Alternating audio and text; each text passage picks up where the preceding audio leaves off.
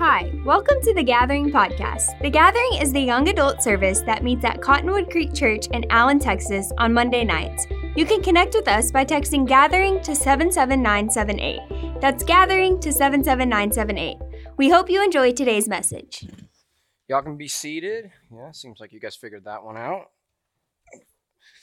This is a big process wheel in this thing over here.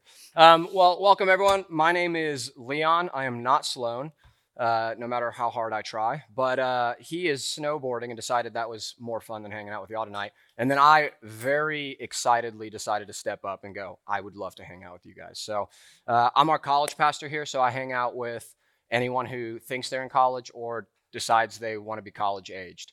And that's a variety of us. Or some people who are in college that don't want to hang out, then obviously they want to be young adults. So some of y'all might be in that range too. But I've been here for 5 years. I used to teach quite a bit in our college young adult ministry until Sloan was like, hey, let me take the young adults. And I was like, please, young adults, we need a lot of help. I'm a young adult.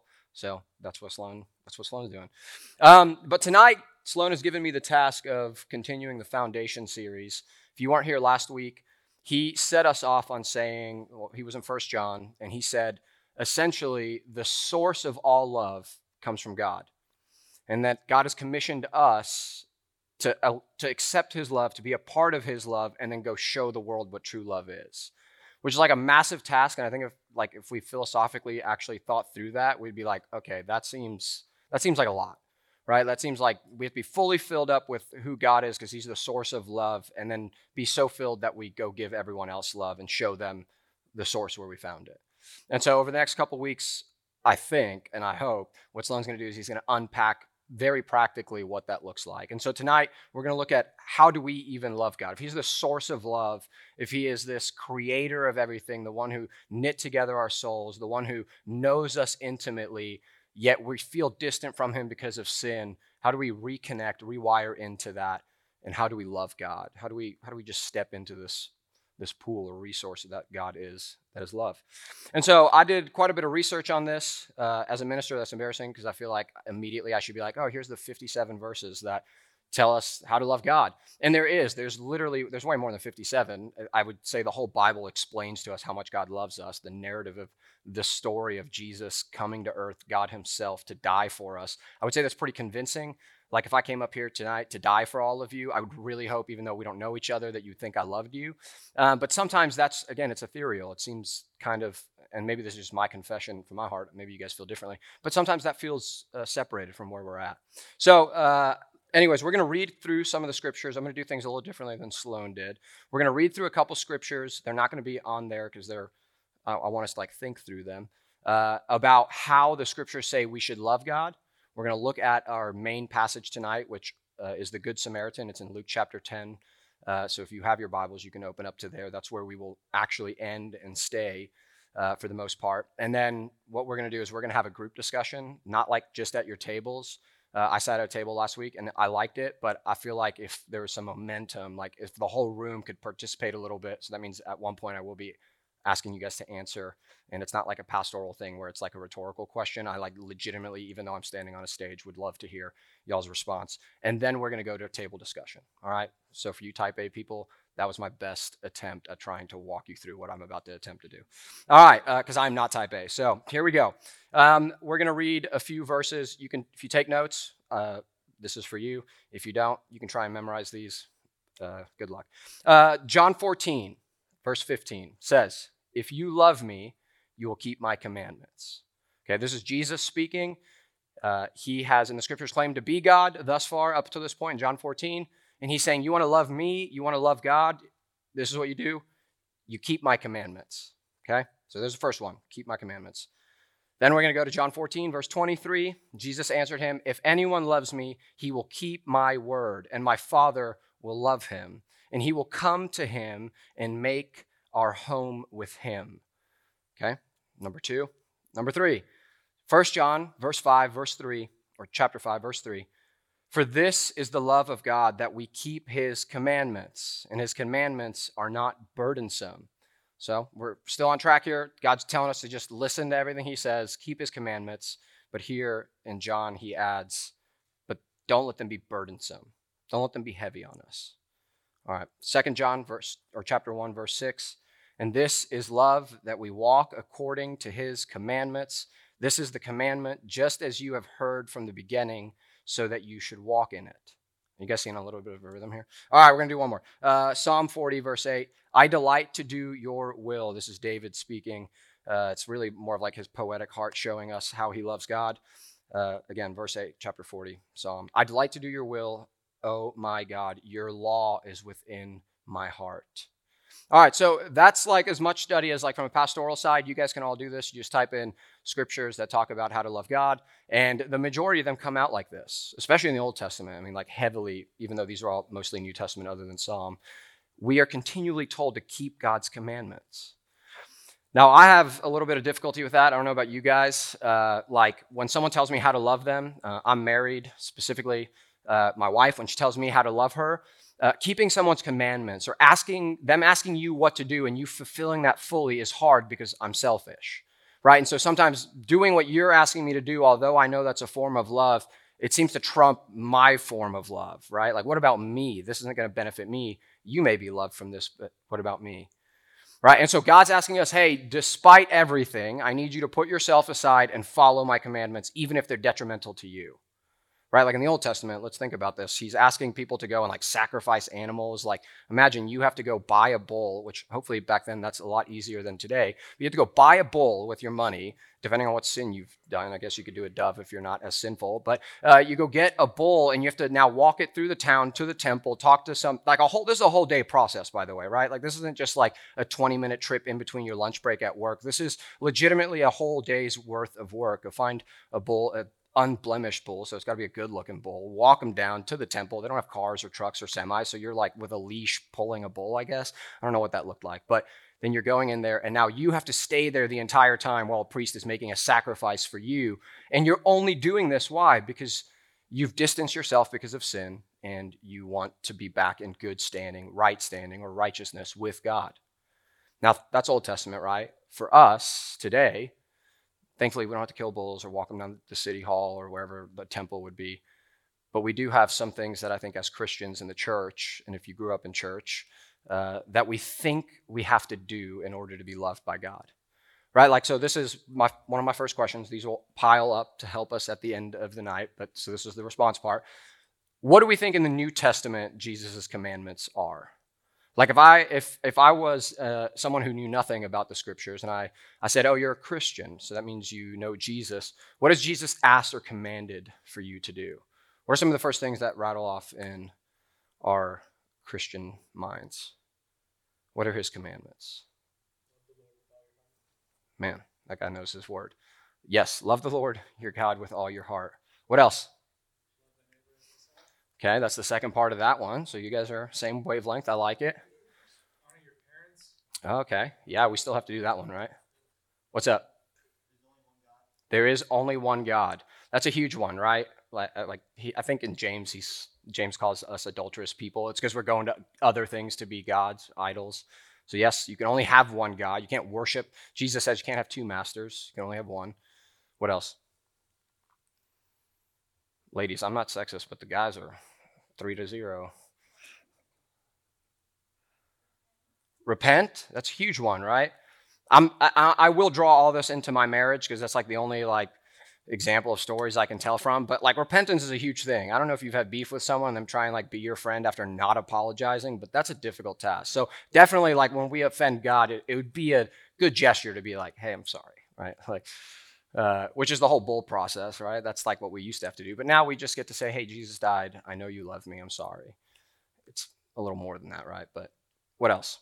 Let's see if we can find one or two more. Don't worry. Wow. I like that answer. I did not even think of that one. So that is one. He says, do not be anxious about anything. What else? One more girl so we can tie it up, right? To be content. Yeah. Okay, those are all good. So we see in the New Testament there is quite a bit of things, right? As Christians, I think oftentimes we think because we don't follow the law, like we're not dragging bulls down to City Hall or wherever the temple would be, I think we believe that there's not much we can do to like reignite, other than obviously looking at Jesus, which is like the gospel. It's what we believe as Christians. But like in that, there's not like a physical maybe practice anymore that can be participated with in order to show God our love for him. And really, there's a ton of them. And you're going to know these as I say some of these. I'm going to give some of the more like baseline ones. And all the ones we said were right. But like reading your scriptures, right? Like who can be saved if they do not have what? The word of God, right? Even in the Old Testament, David said, I meditate on your word day and night. Your law, I know it. I know your words. I know what you say. I know what you sound like. So we know that's one. We know prayer is one, right? Like I'm married, communication. If you're dating someone, if you're not, here's a pro tip. Communication is huge, right? You need to be able to communicate. So how do we love God? We talk to God, right? You have to be able to talk to God, or else it's a very cold relationship. What about praise and worship, right? Singing his name, singing how amazing he is. And praise isn't always just singing, right? Like when I praise my wife, she loves that. She loves when I tell her how much I love her. Even though she already knows I love her, I put a ring on it, right? Like we live in the same house, we pay bills together, we fight together, and we stay in the same house. Like we obviously, I commit to loving her, but what? There's something different. There's a different level of intimacy when I'm praising her name, when I'm telling people how amazing she is, and how good she is, and how amazing I think she is. There's a form of love, and we see God asks us for that as well. But so, again, back to maybe the first one that we said here. God says, love me with all your heart, mind, and strength. And that's actually going to be in our passage tonight. So we're going to jump real quick to our main passage, Luke chapter 10. I'm going to read this for us. Sloan's actually teaching on this passage also next week. He's going to handle the second part of it. I'm going to read it just so you guys can tell him that I read it for y'all. But we're going to focus on the first half mostly. But let's go. Luke chapter 10, verse 25 through 37.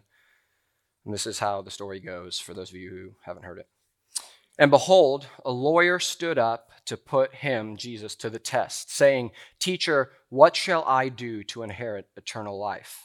Now, just pause real quick. That question is, yes, what do I do to like continue living after I die? Which is a pretty normal question, I think, for all cultures, all people, at all times throughout all of human history. But more importantly, in a religious setting, it means, how do I spend eternity with my God? Right? Like, how do I continue my relationship with who I call to be holy, back to the only one God? How do I spend eternity with him if he is the source of love and goodness? So that's the way I want to phrase this question. It's not just eternal life, like how do I be a ghost and haunt my, the future people. It's legitimately relationship with God. And that's how God has always explained it in the Old and New Testament. It's dwelling in his kingdom where he is the kingdom. So let's keep going. How do I inherit eternal life? How do I continue relationship with God and live with him forever? And Jesus said to him, what is written in the law? How do you read it? And he answered, you shall love the Lord your God with all your heart, with all your soul, and with all your strength, and with all your mind, and your neighbor as yourself. So there, we just hit the other one. And he said to him, you have answered correctly. So brownie points from Jesus. Do this and you will live.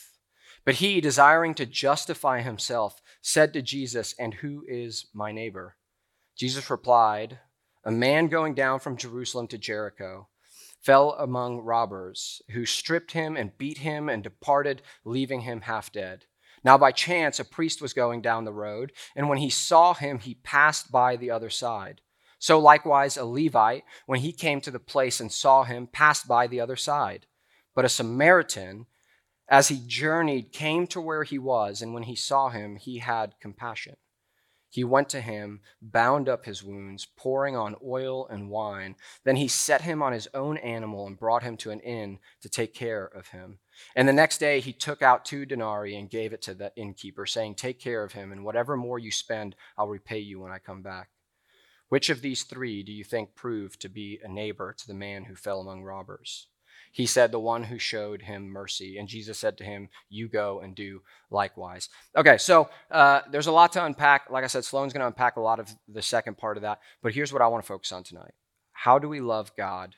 How do we spend eternity with him? How do we have deep, intimate relationship with God that's so fulfilling that we even desire to spend eternity with him? Jesus says, we love the Lord your God with all your strength, your might, your heart, and your mind.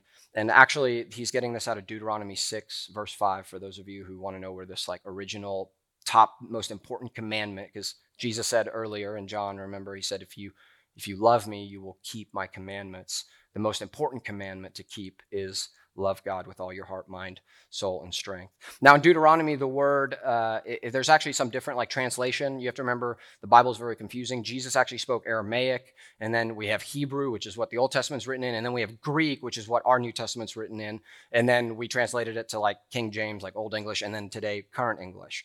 So instead of you having to sift all through that, I spent my money to go to seminary, and they just essentially gave me books that do it for me so that I didn't have to like memorize all of it and remember it forever. And here's what I did for you guys. Deuteronomy, that word, strength or might, how to love God, actually translates 298 times in the Old Testament to mean the word very. It's an adverb. Like God says, love me, not with your might. Like that doesn't mean like read your Bible and like clench and squeeze really hard. Like what it means is just love me very, very, very, very, very much. That like literally, that sounds like something my wife said to me, right? Like I don't need you to do these things. I just need you to love me. Which that still leaves my like very philosophical mind in a state of like problem, because I'm like, well, have you ever tried loving someone that you just like don't have love for? That like, and I know that's offensive, right? Like, man, to admit maybe there's a season where I don't have love or desire to love God. Like, but how do I overwill that? Like if we're in a season of the middle of COVID and life just feels empty, like everything's numb, like Pirates of the Caribbean, the first one, when they're like plagued with not being able to feel anything. Like what if that's my heart towards God? How do I love him very, very, very, very, very, very, very much, however many times you want to use the word very? Right? That's a tough task, in my opinion. In Aramaic, the word translates to wealth. So like in that passage, Jesus is saying, love God with your heart, your mind, your strength, and your wealth, which in the old days, since they bartered with everything, it's just your ability to come up with something that shows your value of your work. And then in the Greek, the word means power. Love God with not just your very might and your very heart, not just with your wealth, but in Greek it means power, with like the thing that gives you resource and energy, and the thing that when you walk into a room, it's like what you bring with you. And I know that sounds kind of like, mystical and kind of weird, but that's your power, right? Like, I don't want to say what's your superpower, but God's wired all of us uniquely and differently, and whatever you have as a gift and who you are, God's like, love me with that. So we're starting to unpack a little bit here. But I want to tell you a story about my wife. So I've been with my wife for about 8 years. We've been married for 4 of those. And I know you guys hear wife stories all the time, but I promise you, me and my wife are a little different. Just we're both a little crazy. And so this is what happened in the start of our dating time. We started dating, and I will never forget this. We one time talked on the phone for like 4 hours, just like everyone does when you first start dating, like way too late in the night, where I looked at my phone. I was like, I should probably get off. And like another hour goes by, and another hour goes by. And I was like, oh, I'm going to hate work tomorrow. And then another hour goes by. And in that time, I still have the notes on my iCloud. I took notes while she was talking, because she was telling me all of like her love languages and all the things that she loves and wants to do. And I was like, oh man, I'm going to woo this woman. I'm going to take everything that she desires. I'm going to check every single one of those things. And I wrote them all down. And she was like, man, I love words of affirmation. I love gifts. Like, you don't have to buy me expensive stuff, but I love like seeing that you love me with like flowers. And oh man, I love date night, like quality time. It means so much to me. And I was like, yeah, I can do that. I can do that. I can do that. I can do that. And then I will never forget, like 2 years into our relationship, we're actually engaged at this time. We're doing long distance. She comes into town, and I was like, man, I really want to show her I love her, and I missed her. And I was like, oh, I have notes. Like, not that I don't know her, but like, I have notes that tell me I for sure know that I love her, because they're her words that I pretty much copy and pasted. And so I go, and I was like, I'm going to do these things. And she happened to come back she was in Houston, living down there. She was in nursing school at the time. And I was an intern at a church in Flower Mound. And she comes over to my parents' place because that's where she was going to stay. And I'm staying at my place. And we meet over there, and I'm drained. Like, I don't know if I was sick. I don't know what was wrong with me. Maybe I was just emotional that day. I don't even remember. I just remember not being as excited, which she knows this. This is not like new news to her. I just wasn't all that like, I didn't have the energy to do all of the things I wanted to do anymore. Like, we still went out. I took her on a date. I'm not a jerk. I wasn't like, screw you, girl. Like, I took her on a date, but I just wasn't there. Like, the whole time, I think I was in my head.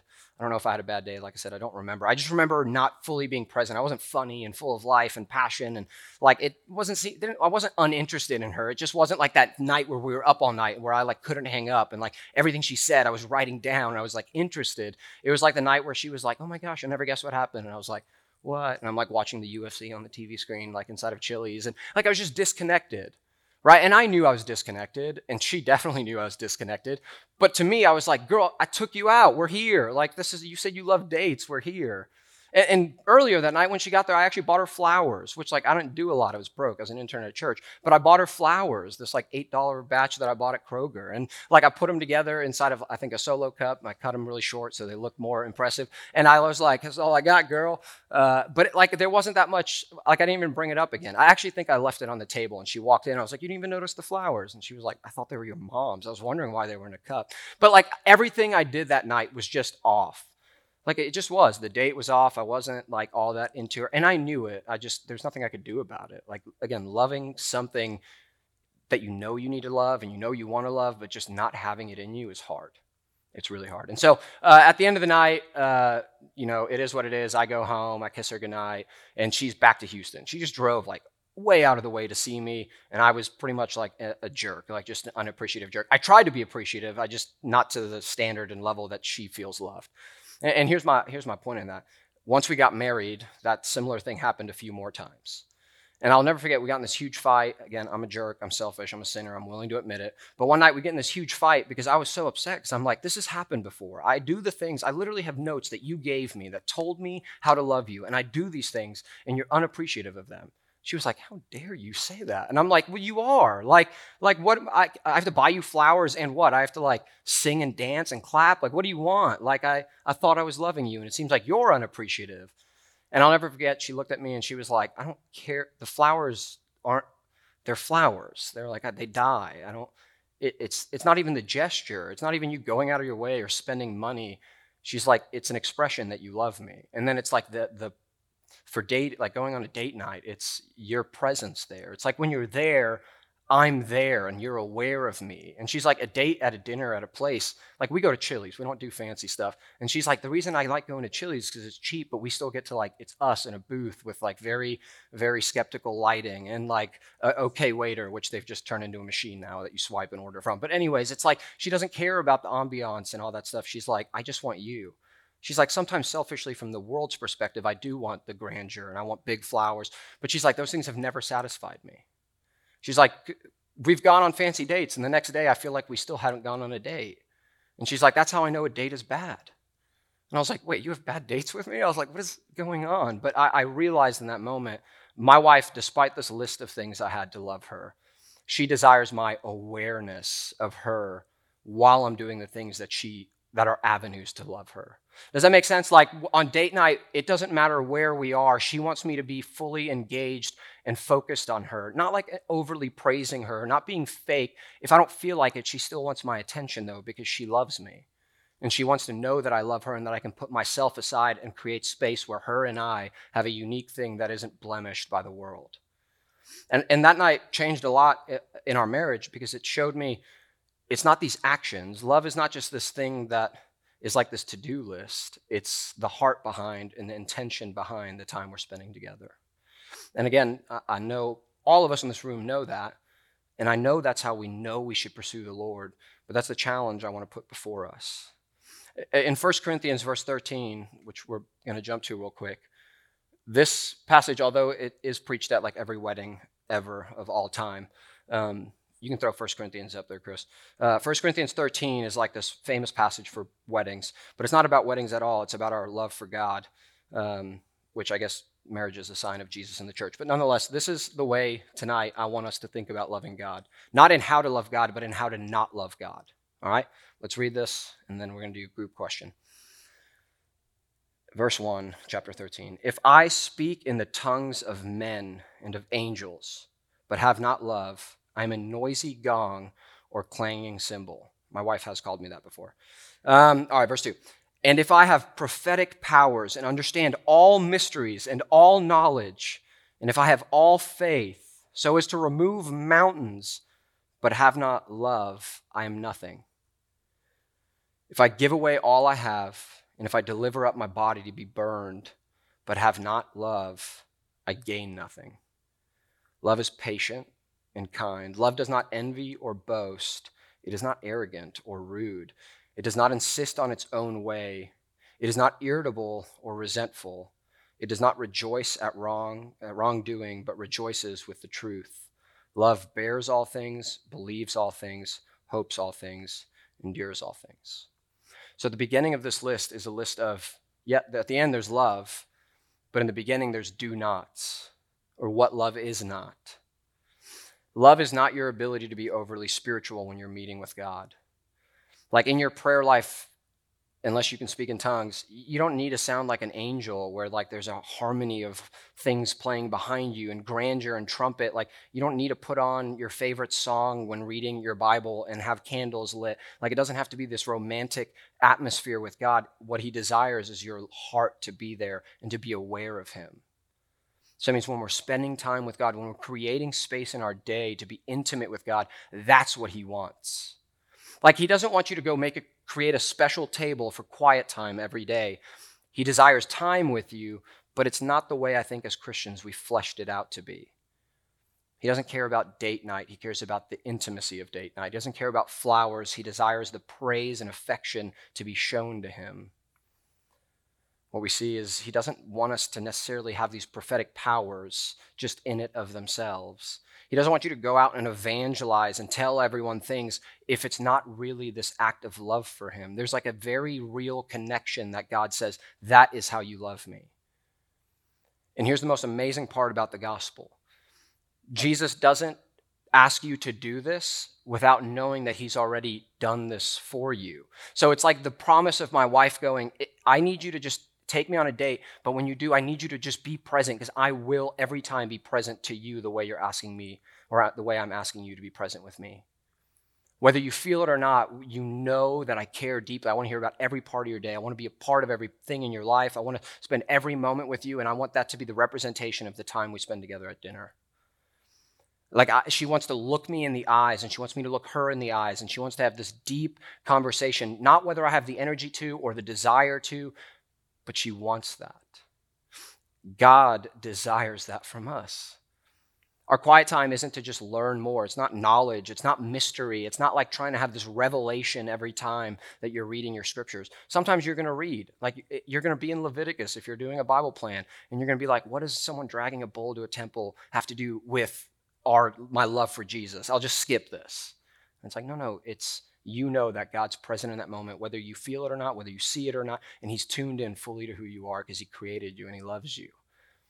And now he's asking you to love him by stepping into that space and doing the same. That's what he's asking. That's love. That's how we love God. If you feel distant from God, if you know people who are distant from God, God's not asking for grandeur. He's not asking for over the topness and fakeness. He's not, because you're going to get there and you're going to space out like I did, or something's going to happen because you're human and we live in a broken world, and you're just not going to have the ability to do this every day where it's this like summer camp. Like if you guys were in youth ministry, you remember these like summer camp experiences. It's not always going to be that. Sometimes it's going to be opening our word or singing a worship song and it being kind of not empty, but you're just not going to feel it there. But he wants you to hone in those moments. He wants you to look him in the eyes. He wants you to spend intimate time with your heart. Open your heart in that moment and go, God, I know you're looking at me. I know you love me even though I don't feel it. And I'm going to reciprocate that right now.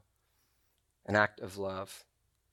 And so here's what I want to do before JD's about to come up here and sing, and then I'm going to give us our like table talk. But we're about to, as a group, again, I want to hear back from you guys.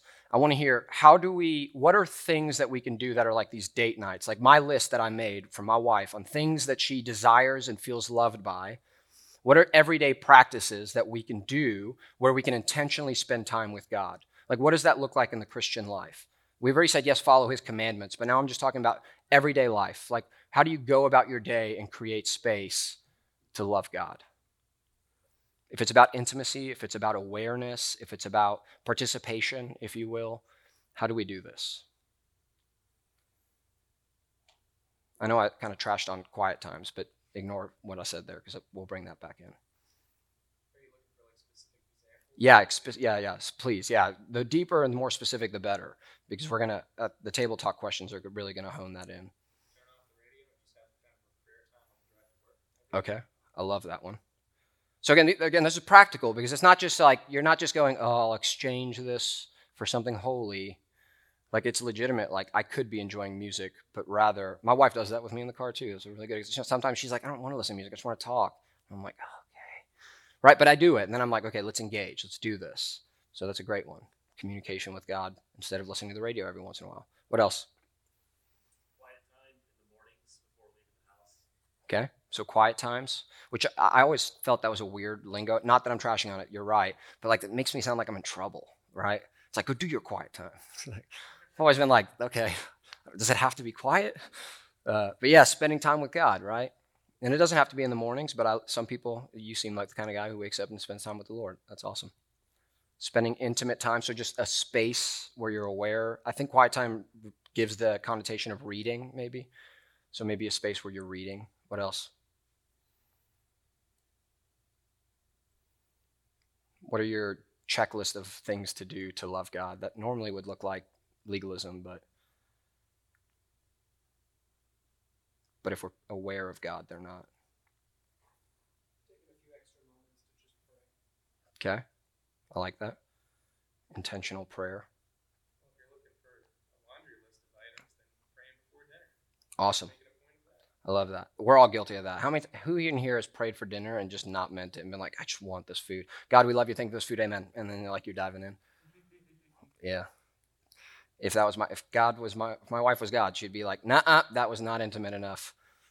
She's like, you're fake. And then I'd have to like redo the whole thing. What else? That's a good one. Yeah, it could be Christian habits that maybe you've been able to slip out of your heart being your power, your wealth, the essence of who you are being put into it to actually love God. Like it's easy to disconnect.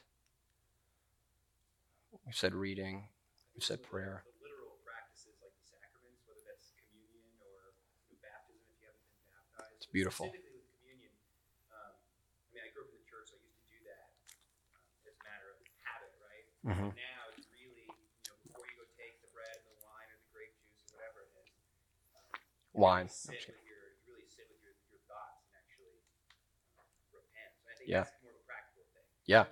Moving away from being just a snack and more of Yeah. A very subpar snack at church. That's a huge one. It's actually condemned to do that, which oftentimes we do, right? So the sacraments are huge. I believe in that. Like next time you see a baptism, that's a huge one. If God says the angels rejoice at baptism, how much more should we, right? But that takes practice. Again, that takes you showing up to dinner with the girl and being like, I'm exhausted. I don't feel connected to this. But this is an act of loving God, which is what he desires. I want to celebrate this baptism, even if I don't know that person, because it reminds me that Jesus died for me and that he's alive and that we're celebrating something, right? Sometimes making much of the things that seem like they die out is the key to success in long-term relationship, specifically with God, but that's also like a helpful reminder for relationship. Cat's out of the bag. When you get married, eventually that love starts to kind of trickle off. And my wife and I have had several seasons where we're just like, man, we feel distant from each other. I almost feel like I'm not even dating you. I've called my wife a roommate, which is don't ever do that. But I've been it's more like a roommate situation at this point. Right? Why? Because it's disconnected. At work all day, we get home, you're tired. I'll go work out. She go work out, play with the dog. And then it's I got to shower and go to bed. And it's creating space. And we'll talk about it in a minute. You guys can come up. But as you're worshiping, worship is another one. There's a ton of them, and we're going to write them down. But intimate, genuine thought of this is loving God. It doesn't feel like it. It doesn't have to feel like it, but this is loving God. It's awareness of his presence. It's awareness of what he's done while we participate in the action. So let's practice one together before we do our table conversation. Thanks for listening to the Gathering Podcast. We hope you enjoyed today's message. If you want to get connected with us, text Gathering to 77978 or follow us on Instagram at Cottonwood_YA. That's Cottonwood_YA. We'll see you next time.